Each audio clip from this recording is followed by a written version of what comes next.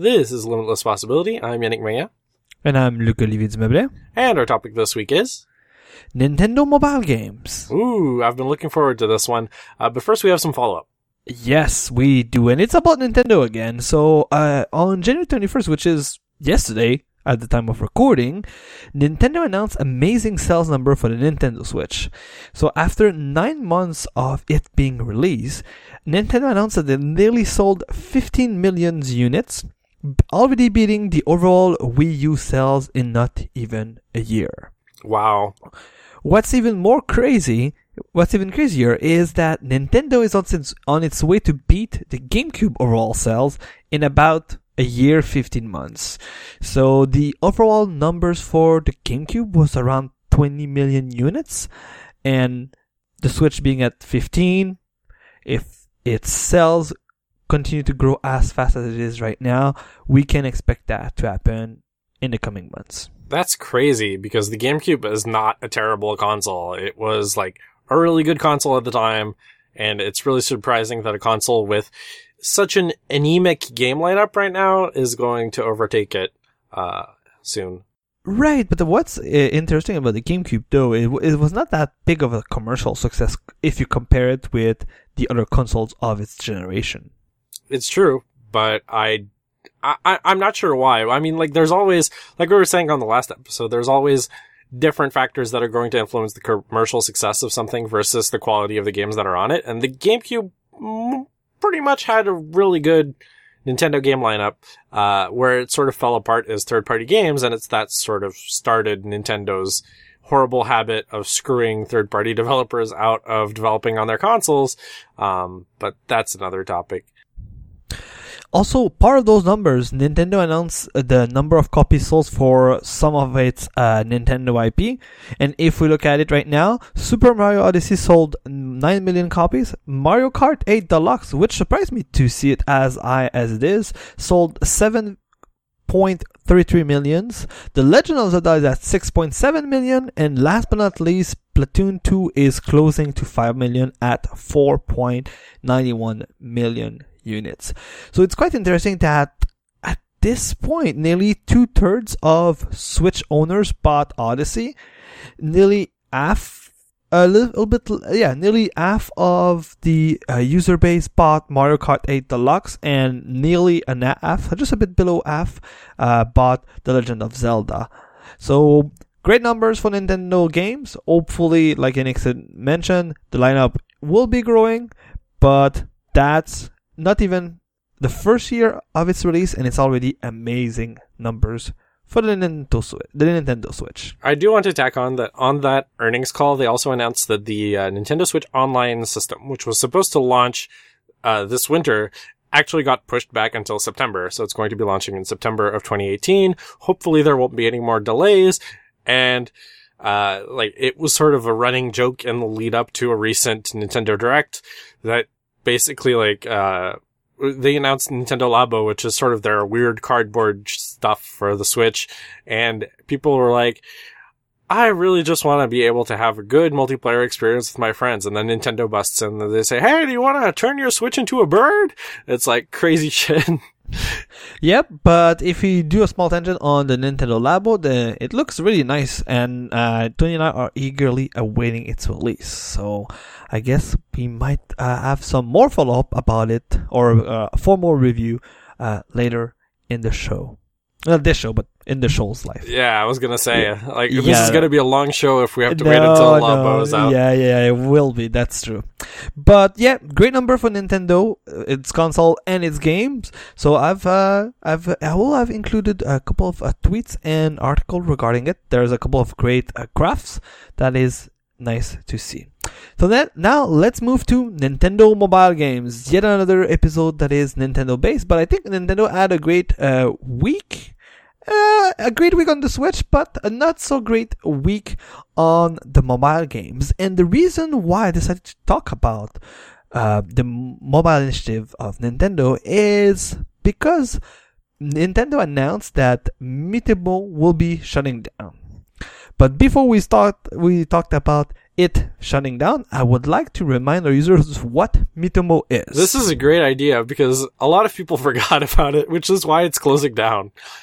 Exactly. So I think it's not even a year ago. Maybe 16. It's almost exactly a year ago. Actually, no, wait. It was before Super Mario Run, and Super Mario Run came out in December of 2016.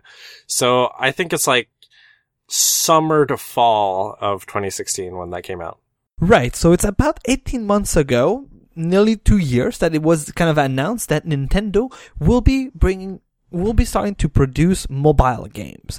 And Mitomo was its first game. And I think the best way to describe it for people who know what Ask.fm is, Mitomo was Nintendo's Ask.fm with me. And Ask.fm and Mitomo was were social network based on answering questions from your friends. So friends would submit questions for you to answer, and you would answer it. And Mitomo is exactly that, just with me. It's a little bit different because in Mitomo you can't explicitly send questions to your friends. It's Mitomo asks you questions that you fill out, and then your friends can see your answers to those questions. Right, and I think that's kind of the best way to describe it is Nintendo's version of being it politically correct, because sometimes I've seen stuff on Ask.fm that is not for kids, for sure. Trust me, I have friends that are huge perverts, and I have seen some not very wholesome things on Mitomo as well. Wow, okay, because most of the questions, they are about general topics, but most of them, revolve around, favorite color, food, or, I know there was past history, school and stuff. It was just it's funny because all of those questions, were around all of the password recovery information, which was a bit strange too, because if you follow people that didn't take care of making sure that they don't use this exact information in those password recovery questions, you could find some nice information and nice passwords from people you know and love. Yeah, the way I've always described Mitomo to other people is the only wholesome social network. Of course, this is provided that your friends aren't perverts like mine. But yeah, it's just really, the entire focus of the thing was you were only going to add your closest friends, which everyone on the internet immediately ignored and then regretted.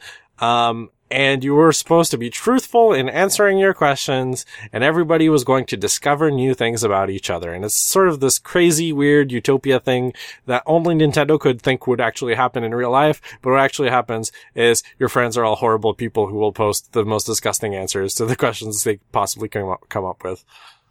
Right, and related to that, it doesn't seem like a game, but it was sold to people as a game because it was a free-to-play game. And I forgot, and I was trying to find why you could buy credits in Mitomo and what was its usage. Oh, I know.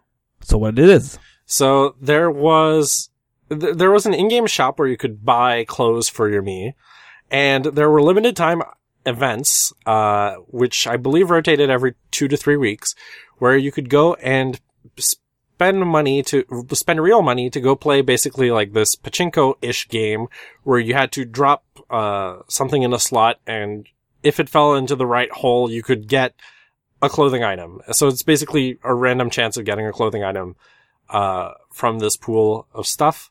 And there were ways to get coins you could use in that mode for free. But for the most part, you're going to be spending real money to get stuff like Splatoon clothes for your Mii, or Mario clothes for your Mii.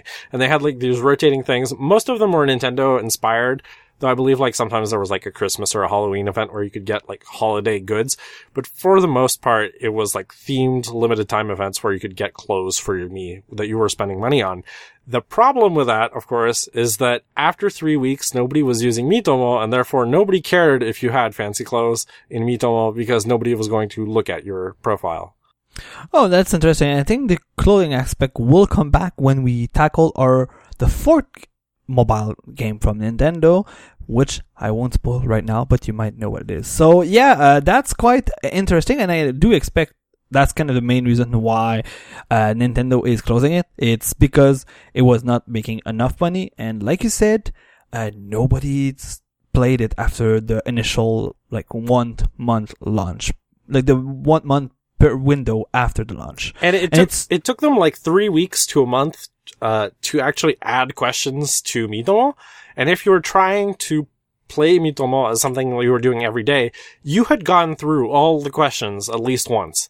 And once you had gone through all the questions, you basically got like this brick wall where it was like, now you've seen all the questions, so do something else, except there's nothing else to do in Miitomo, so you can't really do something else except quit Miitomo.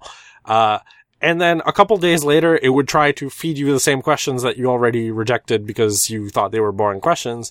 So it was sort of this boring cycle for like, you maybe didn't run into the limit of the questions in the first week, but then the next 3 weeks were completely boring, and then there was no point to go there because you and your friends had all gone through every question in the game, and you had to wait for the next release, and nobody actually waited. They all just deleted Miitomo.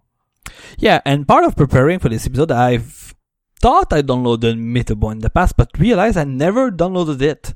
And my only experience with it was just Tony played it in the first month, and it was just to show me what you were doing on it, and that's it. And then I realized I seriously downloaded it like a couple of days ago, and the game was still asking me to create an account. I was like, I'm not creating an account here, about to close in like 2 or 3 months. So it was quite funny that I forgot that I never installed it and never played it directly, but that it was only through Tony that I experienced this game. And like we mentioned a lot, after its 1 year, and I think, like we said, we don't remember the exact date, but around its first year anniversary, Nintendo will shut it down. So last week, Nintendo announced that they will be shutting down Miitomo,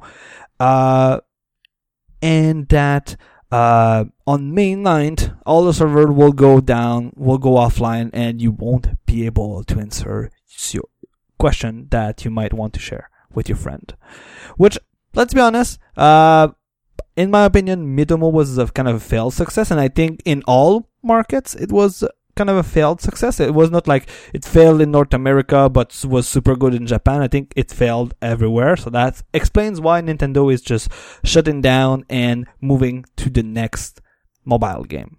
Well, let's be honest, if Japan wants to actually play a game where you customize your own character, they are going to be interested in Animal Crossing, not in Miitomo, because Animal Crossing is ridiculously successful in Japan. Right. But, like I just said earlier, Animal Crossing is the 4th game, and we'll go in chronological order. Yeah. So the next game, which was announced in a big splash at an Apple event. Yep. It was announced at last year's fall event? No, but 2016. 2016 fall event. Yeah, fall event.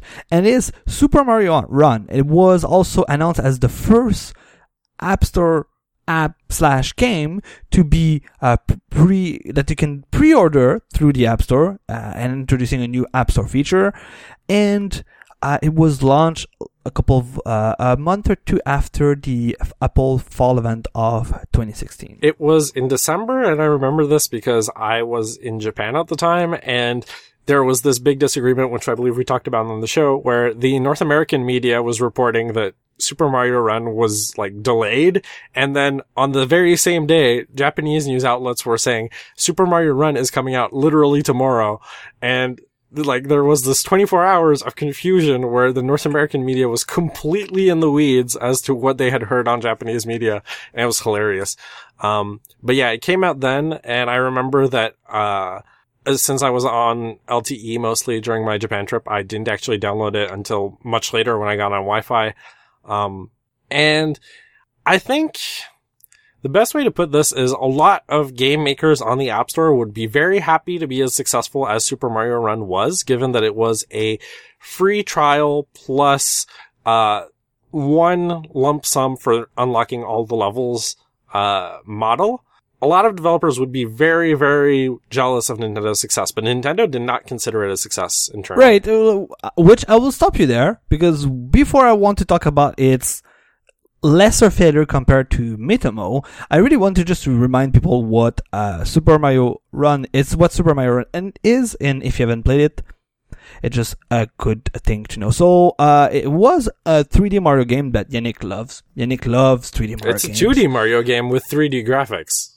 Let's not lie here. Fair. Okay. Sure. It is, though it's a side-scroller, so that's good. Yeah, that's what I mean by 2D Mario. Yeah, I know. It's a side-scroller with 3D graphics. So yes, that's the correct way to describe it. But this is one where Mario walks automatically. He runs automatically, actually, given the name. Because right, I believe he runs. In certain places he can actually walk. Oh, that's interesting. I did wrote walk in my notes, but I always assume that Mario walks because I don't think Mario run because he's always run. So he doesn't always run. Well, maybe in your weird 3D Marios he always runs, but you have to hold down a button to run in the 2D Marios. That's true. That's true. In the true Mario games, in Mario the one true run. Mario lore. Yeah. Oh my goodness. Oh yeah tonight. But still, so in this one, Mario runs automatically, and the main user interaction is just to tap the screen to make him do a special trick. The main one is to jump, but if you want to do multiple jump, you just tap multiple times on your screen. And there are other moves that can be triggered if you're on a special block. So I believe there's one of the blocks that lets you roll forward if you tap while you're on that block. And there are a couple other gimmicks like that. And there's a couple of, another gimmick with the blocks is there's the pause block, where when Mario walks on or runs on it, he stops running. And to make him run again, you need to tap the screen. Like Yannick started to talk about, Super Mario Run was a free-to-play game, but it was more a trial mode. So it was free to try. You could do a couple of level in the World Tour mode. But if you want to complete the game and all of the levels in World Tour, you had to pay the $9.99 US dollars to unlock the full game. And like I just mentioned, World Tour was the typical side-scroller Mario game you would have imagined, with the Super Mario Run mechanics that are different from other side-scroller Mario. But they added the online play element to this game, which this mode is named Toad Rally. And the goal, I forgot about this. Yeah, and the goal in Toad Rally is to get the most Toad characters on your side, because you go through those same side-scroller level and you collect coins, and the way you jump, and if you do multiple jump combos, you'll get more Toad's character on your side, cheering for you. And that game is played versus somebody else on the internet. And if I recall correctly, it's not at the same time. No, it's a ghost. It's right. It's recorded. So somebody did it. Maybe somebody did it once at some point with somebody else. His or her run was recorded, uploaded to the Nintendo server, and then you can play through it multiple times. It's your best run on each map, and the maps, by the way, are not the same maps as in World Tour. They are segments of World Tour maps that have been modified to be endlessly looping, because if you go very fast, you can actually just complete the segment, so it just loops over and over again to get you to get as much style points as possible throughout the run. Right. And at the end, the characters with most style points will collect all of those Toads, and those Toads will go back into your kingdom, and the more Toads you have, the more elements and items you can place into your kingdom. Blocks, Toad houses, like mushroom houses. So yeah, the kind of Animal Crossing-like element in Super Mario Run is part of the Toad Rally, where you accumulate those Toad characters, and depending on the color you have, you can unlock different elements to buy. Now that I think about it, I think 3 out of 4 of these games actually have some customizable space, or the publicly visible customizable space that you can modify. Like Miitomo has your character that you can customize, and I believe your room could be customized as well. Super Mario Run has your kingdom, which I mean, did anyone actually care about the kingdom in Super Mario Run? I sure as hell didn't. And Animal Crossing is Animal Crossing, so there's that. Yeah. Fire Emblem surprisingly did not have one, which is weird, but I don't want to get too much into Fire Emblem right now, so we'll move on.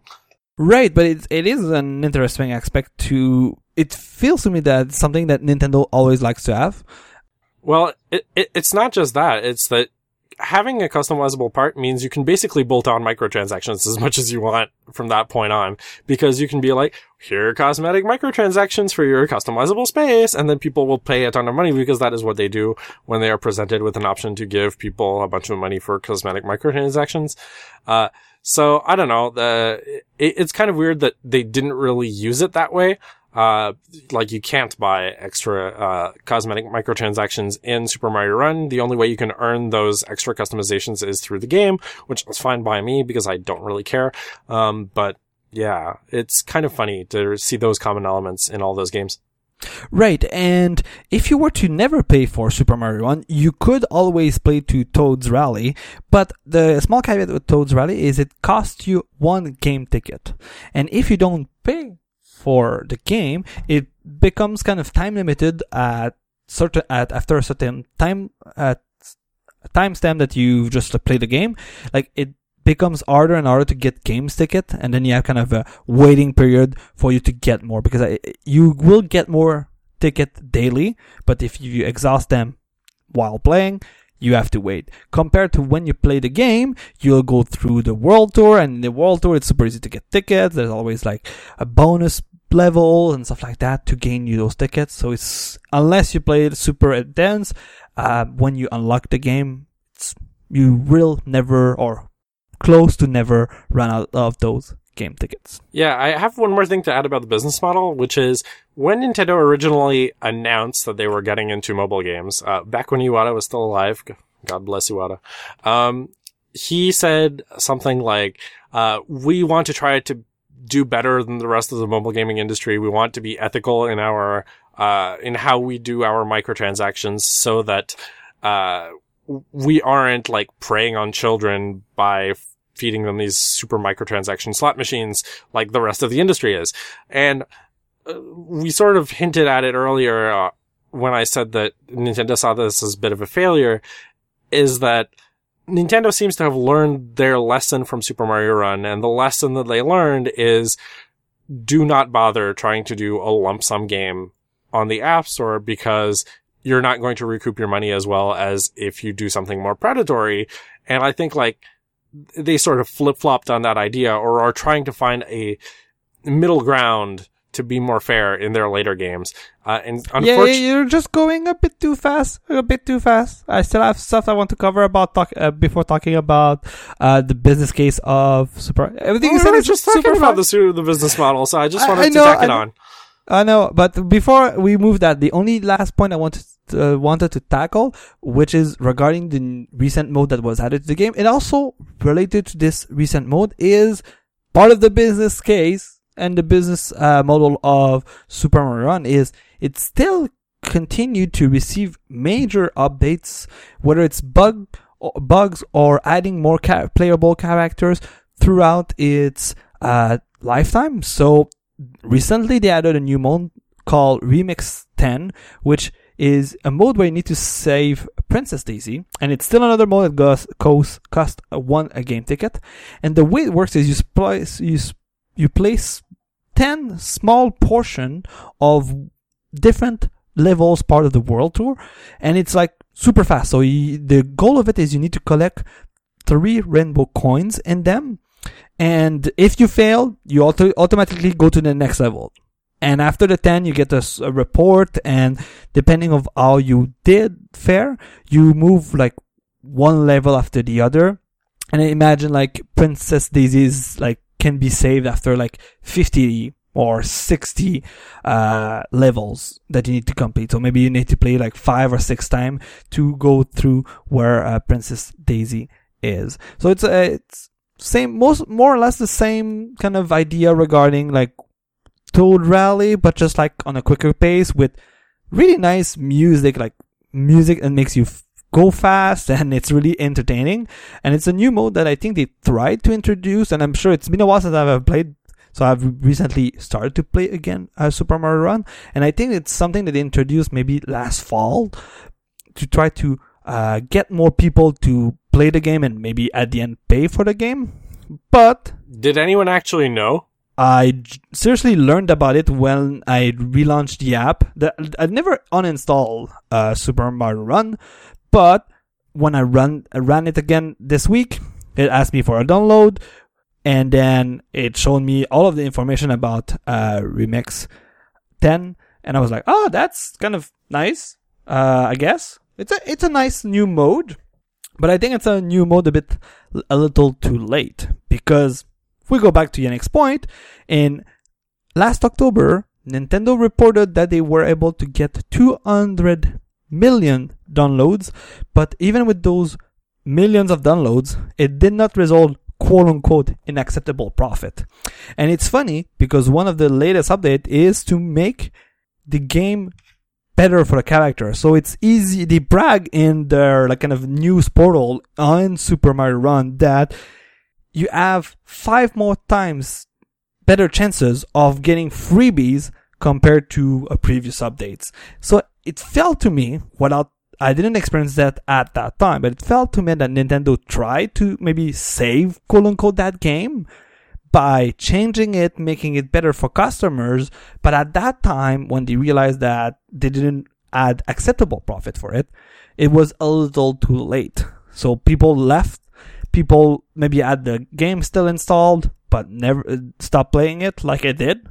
And they were hopeful that they might try it again. But I guess not everybody wants to talk about and do a podcast about Nintendo mobile games, so they didn't pick it back up.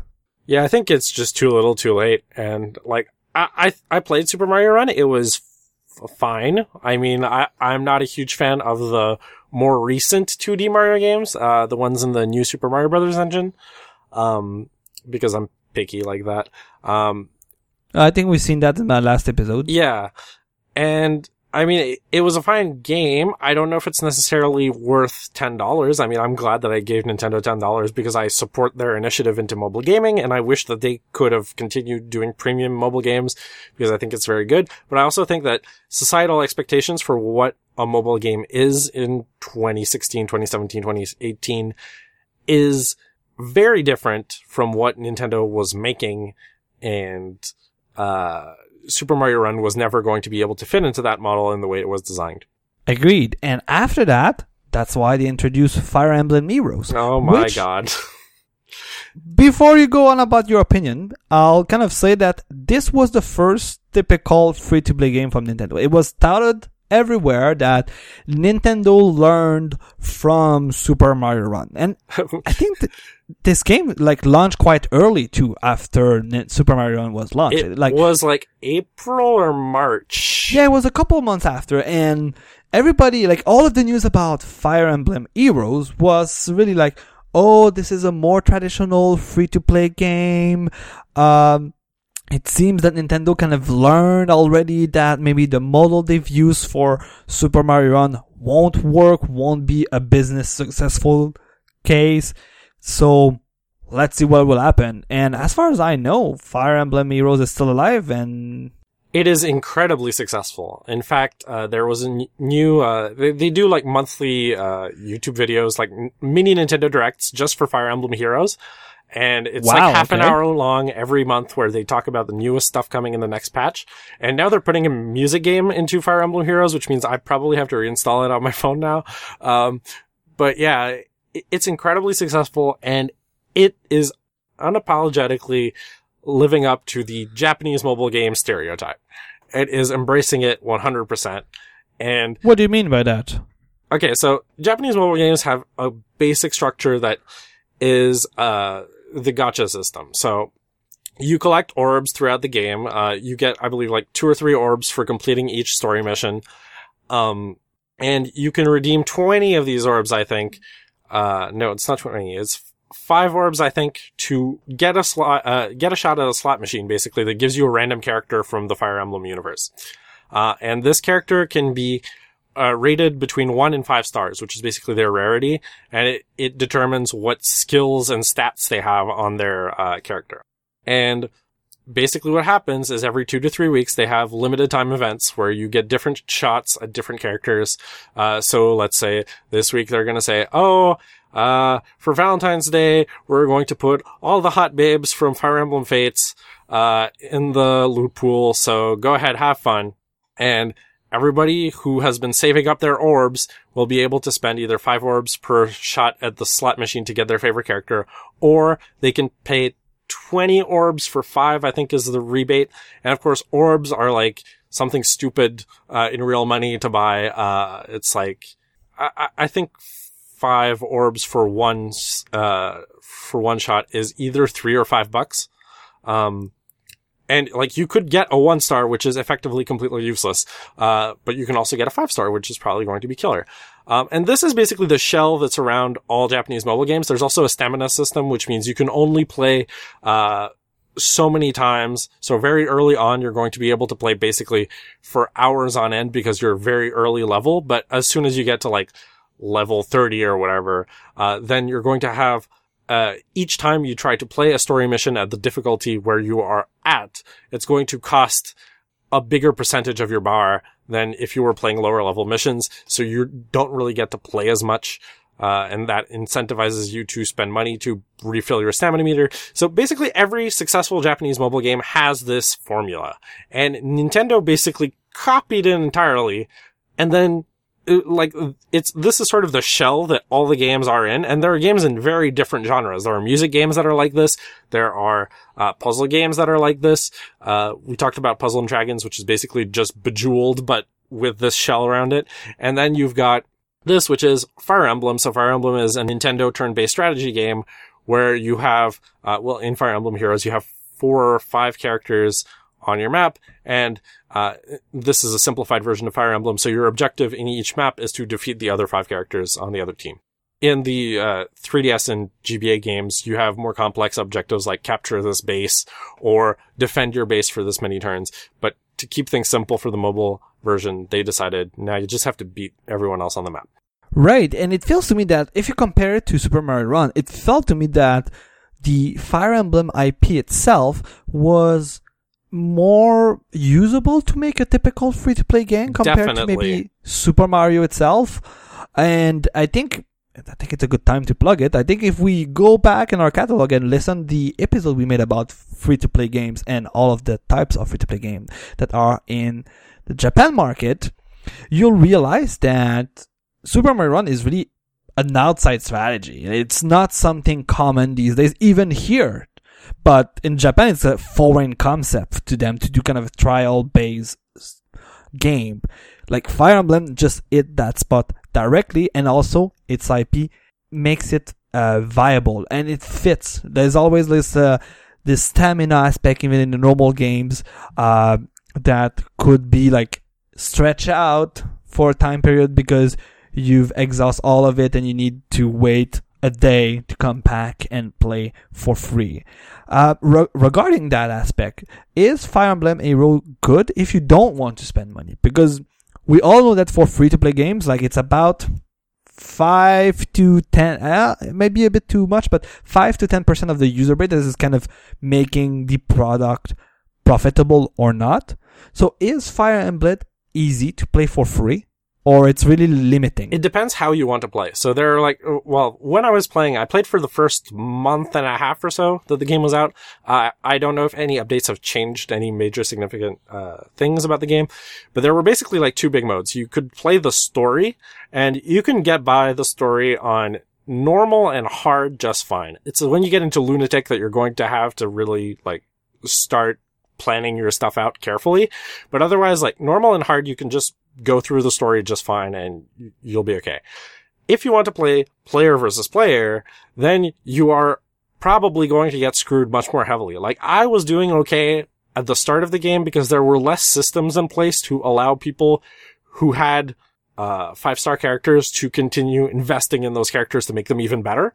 So originally you couldn't do things like share skills between characters, whereas now one of the key strategies is you can just say, okay, I'm going to get all of the best characters in the game by spending a lot of money, and then I am just going to share skills between the best skill havers in the game onto the best stat havers in the game, and then you have the best characters with the best stats and the best skills in your party, and then you destroy everything.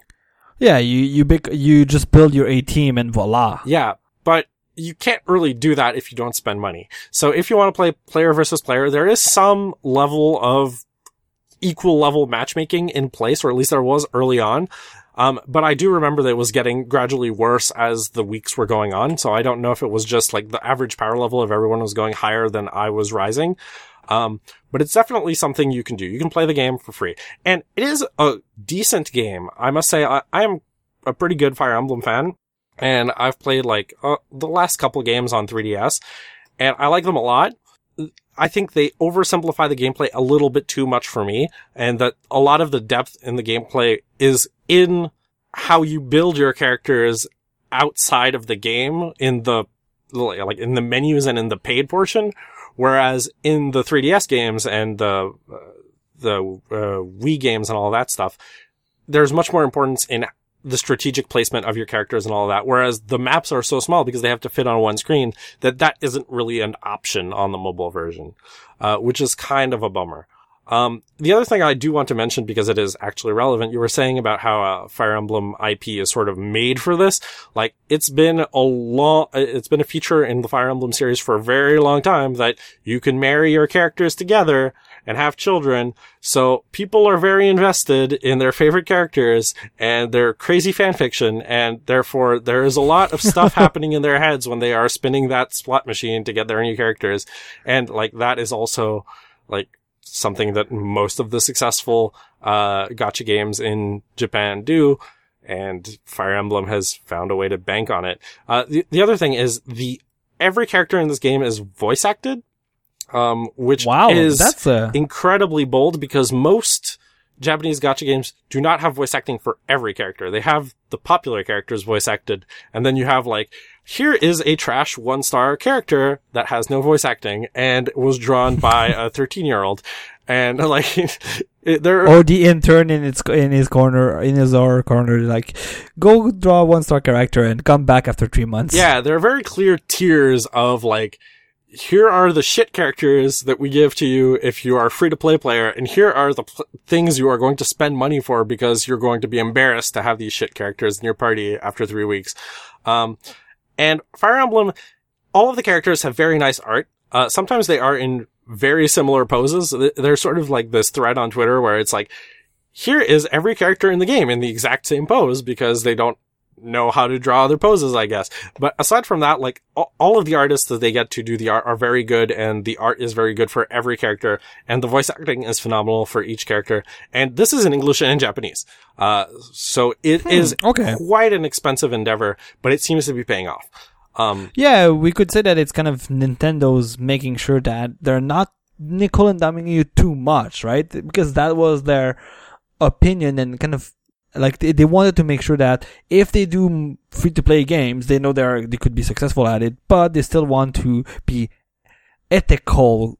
I'm putting this word in big quotes while saying it here, but they felt that they need to bring some ethics. Well, there is something special about the slot machine system in this game, though. So I do want to explain this. And this does coincide a little bit with the Japanese law that was put in place like right around the time that Fire Emblem Heroes came out.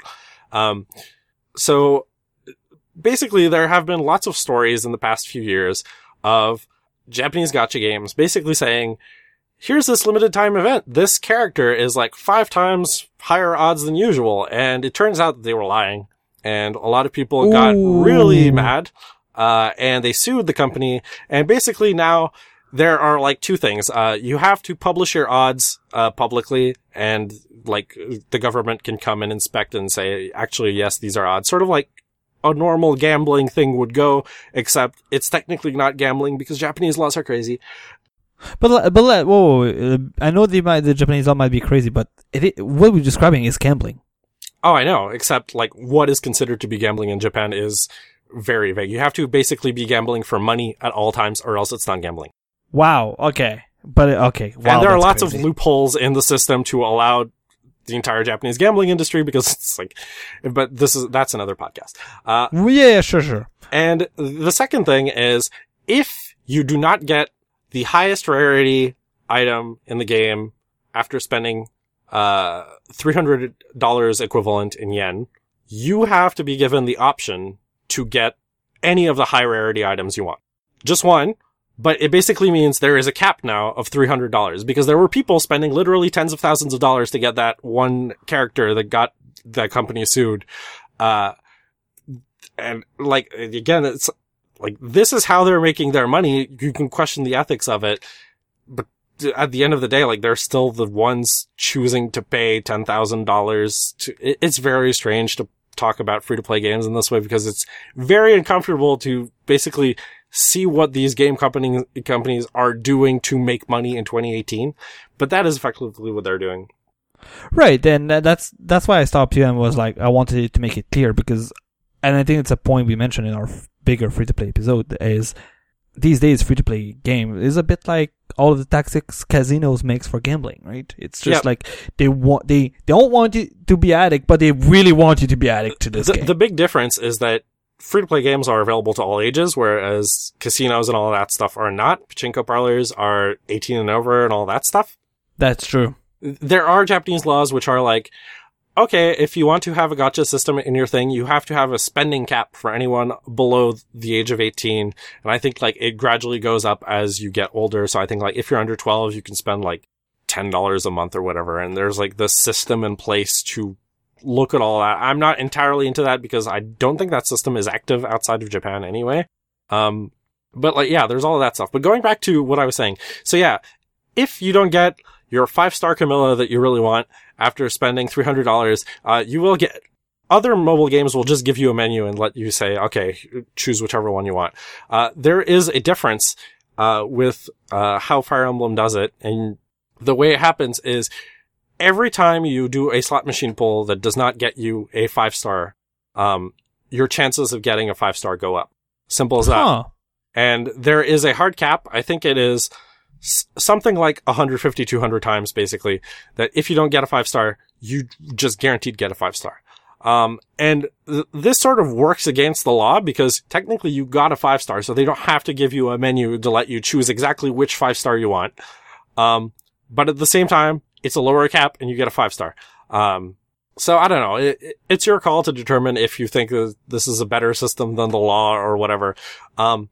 But they did try to be fair. And again, those odds are public. So as you see yourself losing the 1-star, you see the 5-star odds going up. Yeah, so that's pretty much what I had to say about that system. Yeah, to be honest, I wonder, and I'm jumping a bit to Animal Crossing for 30 seconds, but I always wondered why we were saying this percentage of like, oh, you can get this item at this percentage. Like, what's the...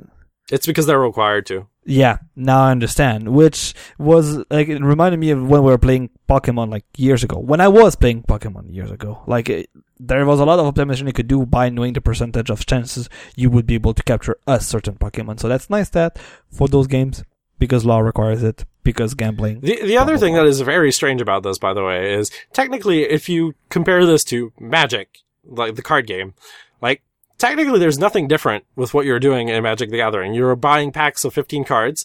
One could be worth $300. One could be worth 15 cents. And they are both in the rare slot. And it is total gamble what you get with the thing. Except that's not regulated. Should it be? I don't know. It's kind of, it feels different because it's physical and the cards have resale value, whereas you don't really have resale value in a digital game where whether or not you're allowed to trade things is determined by the vendor of the application. And obviously it's not in their interest to allow you to trade because then you could just trade instead of spending money. But yeah, very, very strange stuff going on there. And also, I mean, it's sort of a sad fact of these kinds of games. We spent more time talking about the goddamn slot machine than we did talking about the actual game here. And like this is also mostly the case for all of these games. But if you're a Fire Emblem fan, there's a lot of good Fire Emblem fan service in Fire Emblem Heroes, so you should go check it out, although you probably have by now if you were a Fire Emblem fan. And otherwise, it is a nice simplified version of Fire Emblem to play on the bus. If you are really bored, there is an autoplay button in the bottom left corner of the screen that you can press on, and the phone will play for you if you are that bored. I don't understand this, but okay, sure, why not? You pay a computer to play for you. That's good. It's not paid. You just press autoplay and it plays itself. Right, but if you end up spending money in Fire Emblem. At some point, you could do disassociation. Yeah. That's okay. But you're bringing me to a good point, which will make us transition to Animal Crossing. But before we do, I think you kind of assumed that I haven't played a Fire Emblem because I didn't speak too much about it. But I think we can say that it's the first mobile game from Nintendo that is successful. And this drives us to Animal Crossing. And the reason why I think our discussion about all of the gambling effect of those free-to-play games, it feels to me, after playing Animal Crossing for a while, that those are kind of played down, I think. I feel in Animal Crossing. Maybe it's because I haven't played too much of it, but it feels that I never ran into those hard limit where you're required to pay for something to happen.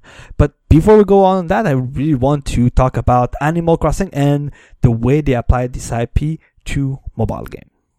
So Pocket Camp is a simpler but a typical Animal Crossing game. So as the thing suggests, Pocket Camp is in a camping site, which you've become some kind of manager at the beginning. And like any other Animal Crossing game, the quote-unquote goal, because Animal Crossing, if you don't know, it's not a story-based game. It's just like you wander around. I think the best way to describe it is it's the... What was the name of the genre that bartender was in it? I remember there was a fancy name. Iyashike, or healing. Yeah. Right. Animal Crossing is a healing game. Well, I think that's the best way to describe it. The Japanese called it a communication game, which made more sense on the N64 and the GameCube when you were writing letters more. This game does not feature letter writing, so it's not really so much of a communication game. But I mean, like, in broad terms, it's because you communicate with the other people in your town. Right, and I don't think the DS version had too much of letter writing, because they all have letter writing except for Pocket Camp, except it was just less important in the more recent versions. Okay, but still, as any Animal Crossing games, the kind of the goal of the game is to build friendship with the people you live. So whether it's in your town or in this game, in your camping ground. And also, you need to work hard to furnish and upgrade your camp and your caravan. The best and the main way to build those friendships is to fulfill requests by your friends and giving them resources found around the camp. In exchange, your friends give you money and crafting resources. And here, when I use, in the next few sentences too, when I use the word friend, it's really like characters, like AI characters that live in your camping ground. Since Pocket Camp is a mobile game, it's a Nintendo game, it is sadly always connected. So there's also some of the characters you encounter that are other players, but you can't build friendship with them. It's really with the AI characters that you're building friendship and that you have requests to fulfill. Well, you can become friends with them by asking them to join your friends list, but you can't really do anything more than that. Right, because when you have friends in your friends list, there's, I think, 3. You can see what they have to sell as resources. They might be selling resources they found. You can't sell crafted resources, if I recall correctly, because I didn't see a way to do it. I was trying to do it, and it was only showing me the resources I found in the camping ground and not stuff I crafted. Yeah, there's a distinction between items and furniture in this game. And right, basically you're limited to the items pool for selling things. And and the items are what I'm referring as just resources available around the camping ground. So there's their market store that they have stuff. You can go see their camping ground and give them kudos about their layout and the furniture they put in it. And the third one is about a different mode in the game, which is called Shovel Strike Carry, which if you have lots of friends, it can help you access this mode for free. But more on that mode for later. So all of these game mechanics were nice in the handheld versions of Animal Crossing, but I was a bit worried that Nintendo would do a bit too much of free-to-play game strategies to kind of block your process and make you pay. And that's something Yannick mentioned that was quite pushed really to like 110% in Fire Emblem. And I do feel that in Pocket Camp, there's a good balance between letting you play for free and kind of putting roadblocks to make you pay. Of course, since Animal Crossing is a game where you find resources, you craft stuff, and you buy upgrades and all of that, it's also another IP that is easy to put typical free-to-play roadblocks in it. So, yes, crafting resources takes hours. Resources you find, like items you find around your camping ground, don't renew. So, fruits in the trees, they don't renew when you just exit to come back in the portion of the campground where there's fruits. You need to wait a couple of hours to those to grow back. And same when you want to craft furniture, you need to wait sometimes even days, which I think the crafting is kind of the big places where it puts roadblocks. Is it could take days, or you can pay for it to be available faster. But in the end, I feel that Animal Crossing is a good game. You just play a couple of minutes while I was about to say while you're in the subway, but that doesn't work in Montreal because no internet. But it's something you play a couple minutes, you go see your friends, you go talk to them, try to fulfill one of their requests. You put something in to craft, you wait a couple hours, you go on with your life, and then you come back. I know with the NL version, you could play Animal Crossing for hours. Because of the free-to-play strategies, I don't think it's something that is accessible in Animal Crossing unless you pay. One of the big roadblocks to actually doing that is item storage. So you can collect items, but your item storage is incredibly limited. And like a lot of other free-to-play games with item boxes, you can use tickets to increase the size of your item storage box. But at a certain point, it sort of stops scaling as fast as how you can gather stuff. And you basically have to decide every single time you pick up an item, what am I going to throw away to enable this? And gathering all those resources together are rarely going to actually amount to something that you want. So it's sort of a weird thing. I don't know. I mean, I played Animal Crossing for a week and a half, 2 weeks, and I spent every single ticket that I got on item box upgrades, and I kept filling up my item box. Whereas in the handheld and console versions, you want more storage, you just go buy a fucking drawer at the Nooks shop, and you've got more storage. You've got extra storage at you can cheat it. You can actually attach furniture to letters and then go put it at the post office storage. Which is a great way to store, yeah. There are a bunch of little hacks you can do in the game to actually get extra storage, none of which are actually present on this. So gathering items, you're going to outgather what you have storage for anyway, so you can't just keep playing it like that. And, your friends' requests are on a 6-hour timer, I believe. A 6 or 24-hour timer. I know that the trees, I think, are on 6-hour timers and the requests are daily. Something like that. Right. So after you've done all of your friends' 3 requests, you don't have anything to do in this game aside from wandering around and gathering more items that you can't store. So you're sort of limited. Even if you wanted to pay, you're just going to increase your item box by 5 slots a shot, I think, which is not enough. So I don't know. Yes. It's 20 leaf tickets for 5 more items, and you're kind of hitting a point. I'm not a huge fan of Animal Crossing. It's an IP that I like, but I'm not in love with it. And even with the normal games, after playing maybe a day or two, quite intensively, I would always get bored at it. Like we said, and I think I'll repeat what I said about Bartender. There's not enough action in it. It's just feels to me more like normal life, whether you're living in a countryside town or in a camping. But what I liked about the other games is there's way more activities you can do. And in this one, it's super simple. I'm at the point where I realize that now I can grow flowers. I don't know if it's part of a festival that is launching right now, or it was an update that was added recently where you can grow flowers, but I've just encountered that just before we started recording. I've kind of unlocked it. I don't know. It just showed up in my camping ground. I was like, oh, that's where you can go grow flowers, which is something I didn't encounter. But still, after you run out of all the growing flower resources, you kind of are stuck waiting for nothing to do.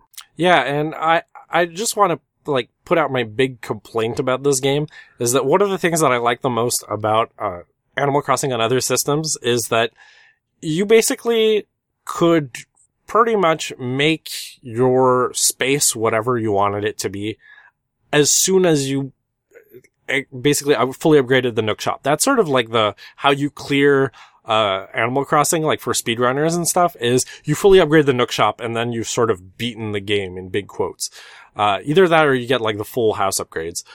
And what was cool about it is then you could just go into the catalog, and Street Pass on the latest 3DS version really made this insane, where if you go into the Street Pass Village in Animal Crossing on 3DS, any furniture you see in anyone else's house, you can just click on a button and order it, and you get it the next day. And you could really, like, in Japan, where it's ridiculous, like, you walk 3 blocks to the grocery store and back and you have 10 Street Passes on your 3DS, and this is not a joke. Like, my Street Pass Village on my 3DS is full from all my trips to Japan, and I just basically have this immense catalog of furniture I can order from, and do crazy shit in my house. And there's a reason I've spent 133 hours in Animal Crossing on 3DS, and it's because I just had so many ways to express myself in that game that I could, like, spend more time working towards building my room exactly the way I wanted it. And the options in Pocket Camp are much more limited, but the other problem is all of the furniture is gated off by your friends. So if the piece of furniture I want is only available from a friend that I need to get at level 40, I have to I have to make furniture for all of the friends in the first 40 levels to actually get to the level 40 friend that has the actual furniture I want. And that is not the kind of grinding I want to do. I would rather just go play on my 3DS where I could just buy the stuff and work towards it that way. So I think, like, there are issues with how this game fits into the way I play Animal Crossing, and I think it's the way that a lot of other people play Animal Crossing too, which is probably going to make them upset. And what makes this even worse is there's another 3DS Animal Crossing game called Animal Crossing Happy Home Designer, which is literally just about decorating people's houses. And what's great about this is you don't even have to buy the furniture. You go into other people's houses and you make their houses look cool. Yeah, so that's perfect for players that just want to build their houses the way they like it. Yeah, if you want to theme things heavily, like, that game is perfect for you. And, like, there's none of that really in Pocket Camp because the space you have to customize yourself is very limited anyway. And you're spending all your time building this furniture you don't even want just to be able to get to the people who actually have the furniture you can get. So yeah, I don't like it. I wish the starting set of friends were random instead of everybody starting with the same set of friends, because at least then you would see different designs, whereas for the first week of the game, everybody had the same campsite because they were all at the same level and they all had the same friends that they had to build the same stupid furniture for. I mean, it's sort of disconnected from the personalization aspect of Pocket Camp, of Animal Crossing for me. Right, and I kind of, right now, the way I am, I would say, the way I am stuck right now is, like, I have a shit ton of furniture that I'm not sure what I need to do with, and from what I've seen, you spend a lot of resources and money, and if you try to sell it, it's, like, completely not worth it, because you get a fraction of what it costs you to do.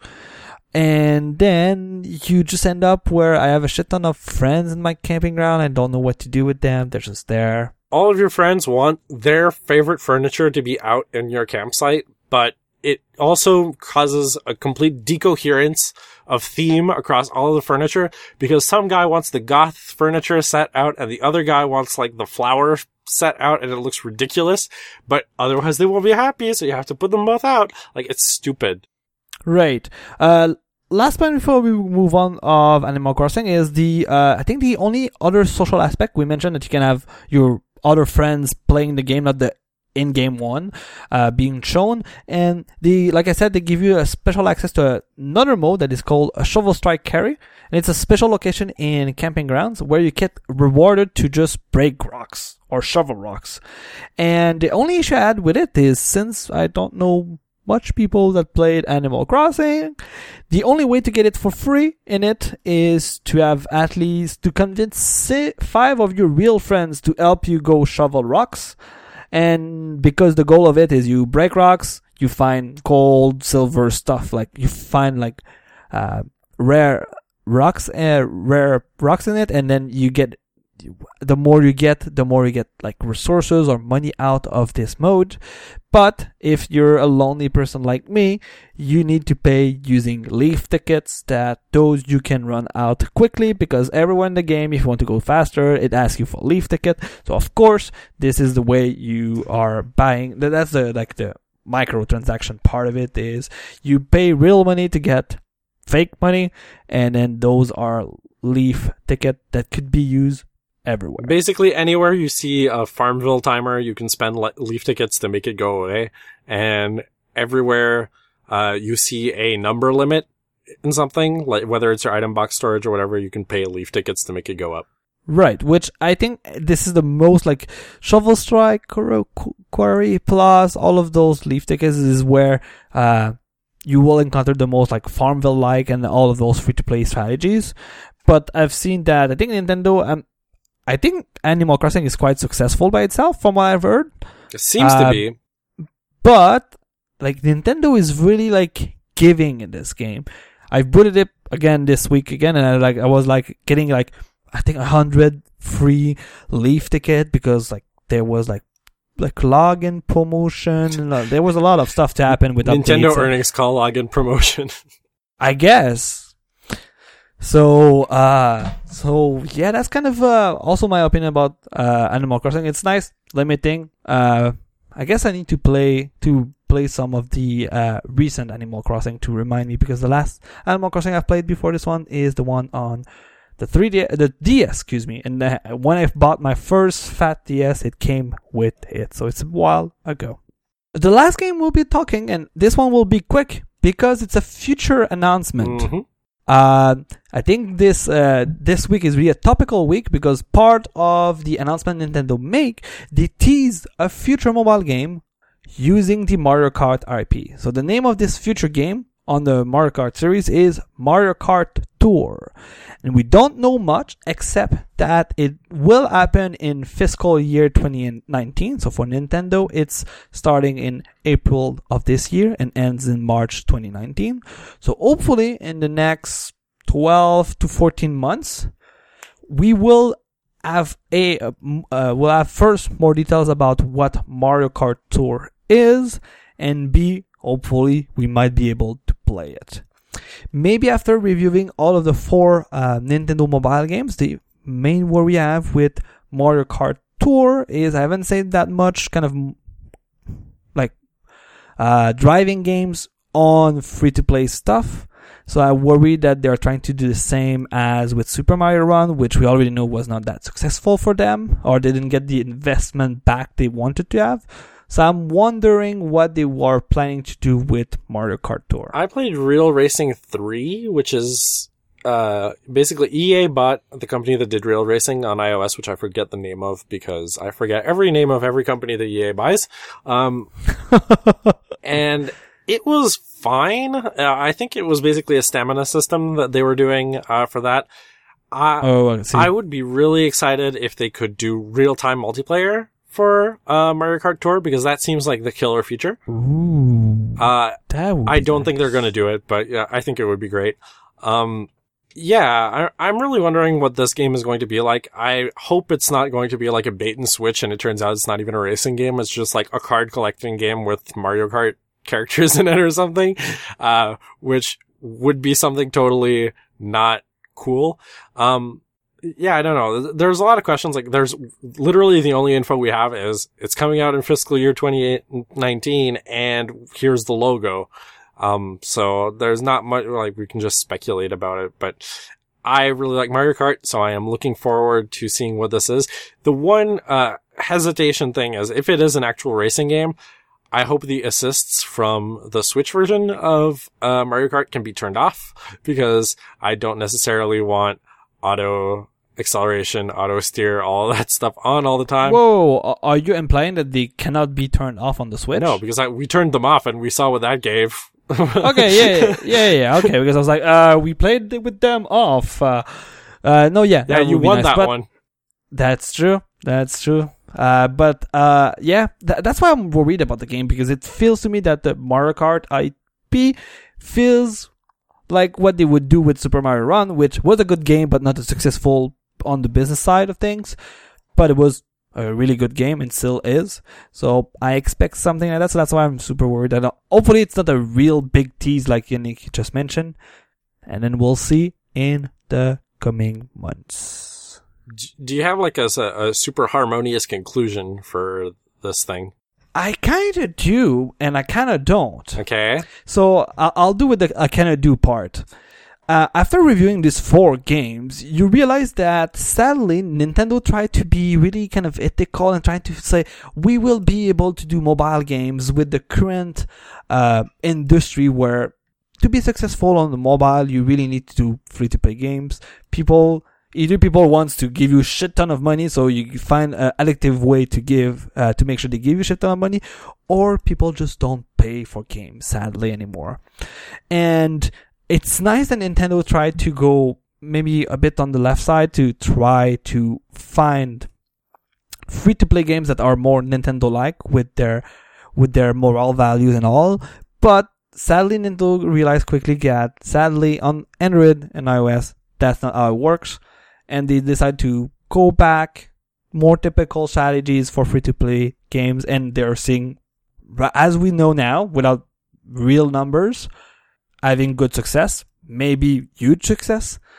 But that wouldn't surprise me that they just came out with say, oh, Animal Crossing was a huge success. Fire Emblem, huge success, even if it's mostly Japan focused right now. It makes me a bit sad because Nintendo was trying to make different mobile games. And the way they made different mobile games made good mobile games, but not business successful ones. So I want to talk about a different way in which Nintendo said they were going to be making different mobile games.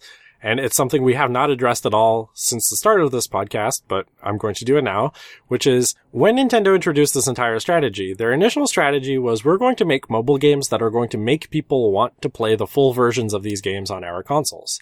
And so far, I think that all of these games have sort of failed at that mandate. Miitomo is sort of weird because it doesn't really equate to anything at all. So we can sort of forget that one. Super Mario Run has basically no connection with anything elsewhere on Nintendo systems. Like, it's clearly based on the similar physics engine as New Super Mario Bros. But like, at the time it was released, there was no 2D Mario game similar to it that it could really push people towards. And it didn't really make sense, and there was never any tie-in with Super Mario Odyssey or anything like that.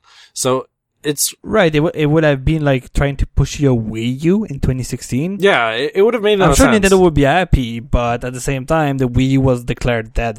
It would have made more sense for them to actually push people towards New Super Mario Bros. 2 on 3DS, since that's the system people actually owned. And there's a lot more similarity between NSMB 2 and Super Mario Run, given that they basically run on the same engine.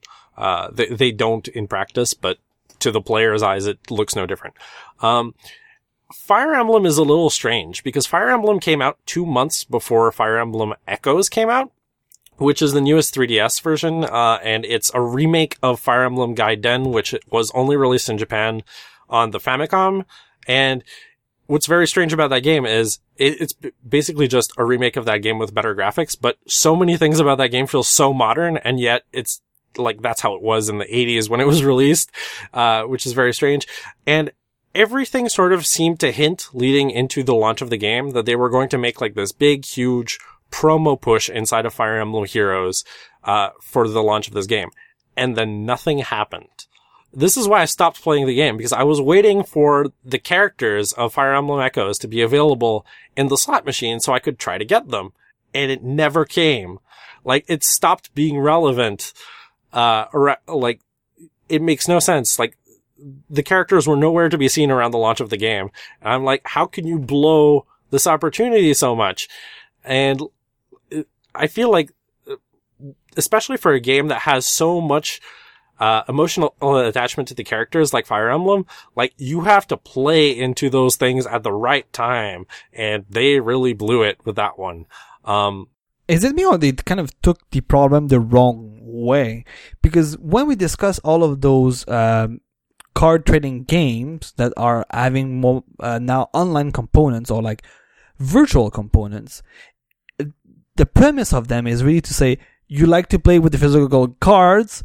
Sadly, you cannot have the physical cards with you at all times, and maybe have friends play with you with the physical card at all times. So we will provide you with the virtual interface, and then you can play at all times. And it's kind of a transition from the physical world or like the other bigger IP to the small one on mobile. And maybe trying to do the inverse was not the right strategy. Fire Emblem isn't a card game, first of all. No, right. But if you can convert that to Fire Emblem, I would say like, it would have made more sense to say like maybe Echoes goes out first and say, yo, here's Echo. That's fine when you're in front of your quote unquote Switch, which is not the Switch, I know. But if you don't have the Switch with you, you can always have it on your phone and play it all the time. That's kind of the logical transition I would have seen. Not saying like, oh, you play it on the phone, you go back to the Nintendo console, even if that's what Nintendo was saying. Yeah, I don't know. It's very strange. A lot of people were speculating, like, before any of these games were released, that they were going to have some sort of tie-in where, like, because you can gain, My Nintendo points, haha, which we haven't spoken about. Yeah. How can oh man, why did I forget about Nintendo Good points? Good thing I brought it up. So, by playing through these games, you get My Nintendo coins, and the way My Nintendo coins work is the coins you earn in a game can be spent on anything if it's for a Nintendo console, or any reward specific to that game, but not rewards on other Nintendo mobile games. So if I play Fire Emblem Heroes and I beat every chapter, I think I get 1,000 coins. And you can spend those 1,000 coins either on 1,000 coins worth of rewards for 3DS or Wii U. There are no rewards for Switch because God fucking knows why.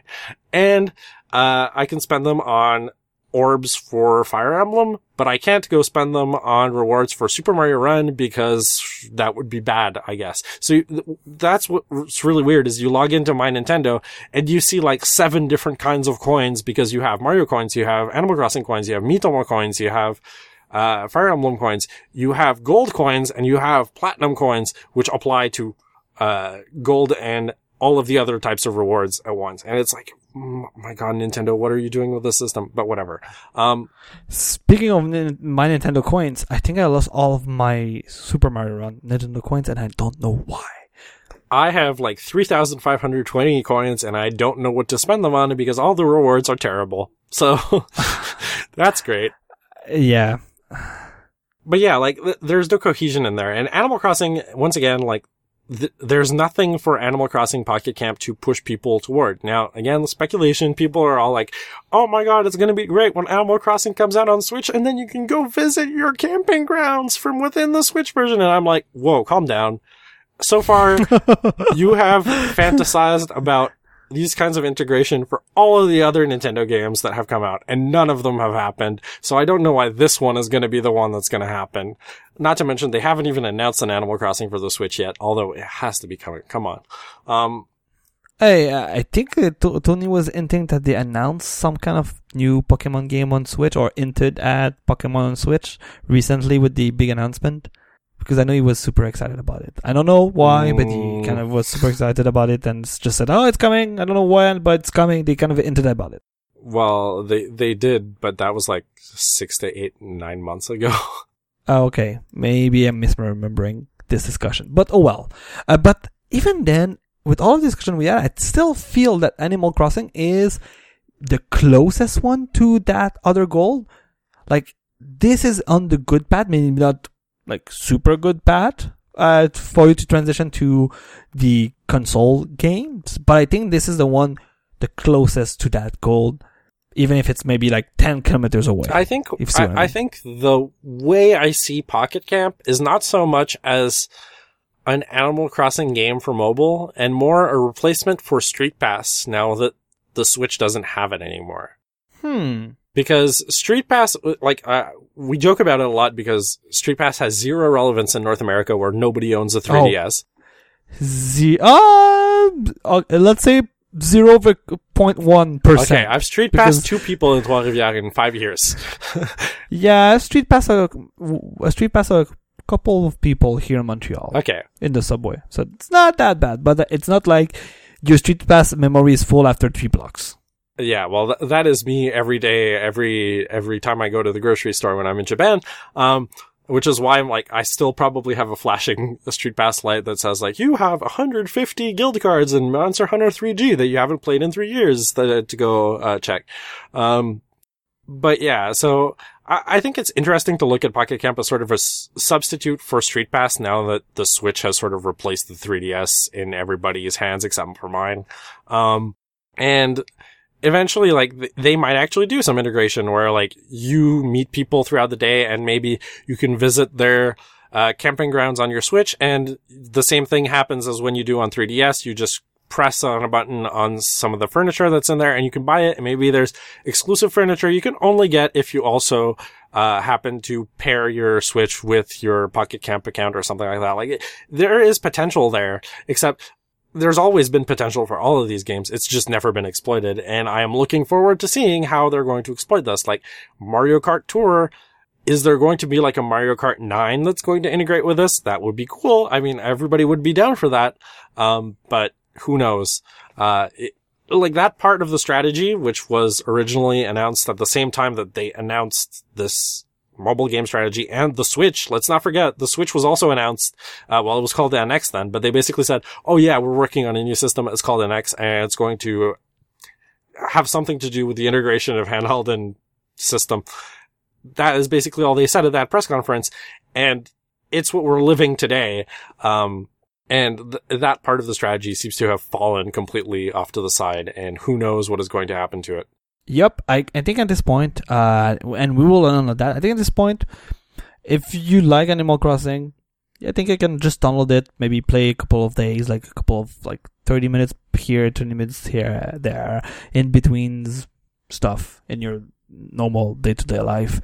I would say the same about Super Mario Run, but I don't think at this point it's worth maybe paying the $9.99 to play with it if you're a Super Mario fan, especially since Nintendo announced that it's not really successful, so I wonder if they just stop patching it and all of that stuff. So it might be time to do that now before an iOS release breaks it. And that's it. Cool. So if you want to find the show notes for this episode, you can find them at limitlesspossibility.net/82, or you can find all of our episodes at limitlesspossibility.net. You can find the podcast on Twitter at limipo_podcast. That's LIMIPO_podcast. And you can find us individually on Twitter as well. I am Sakurina, SAKURINA, and Luc Olivier is at Luconouche, that's LUCCONOUCHE. And we'll see you in 2 weeks. See you in 2 weeks.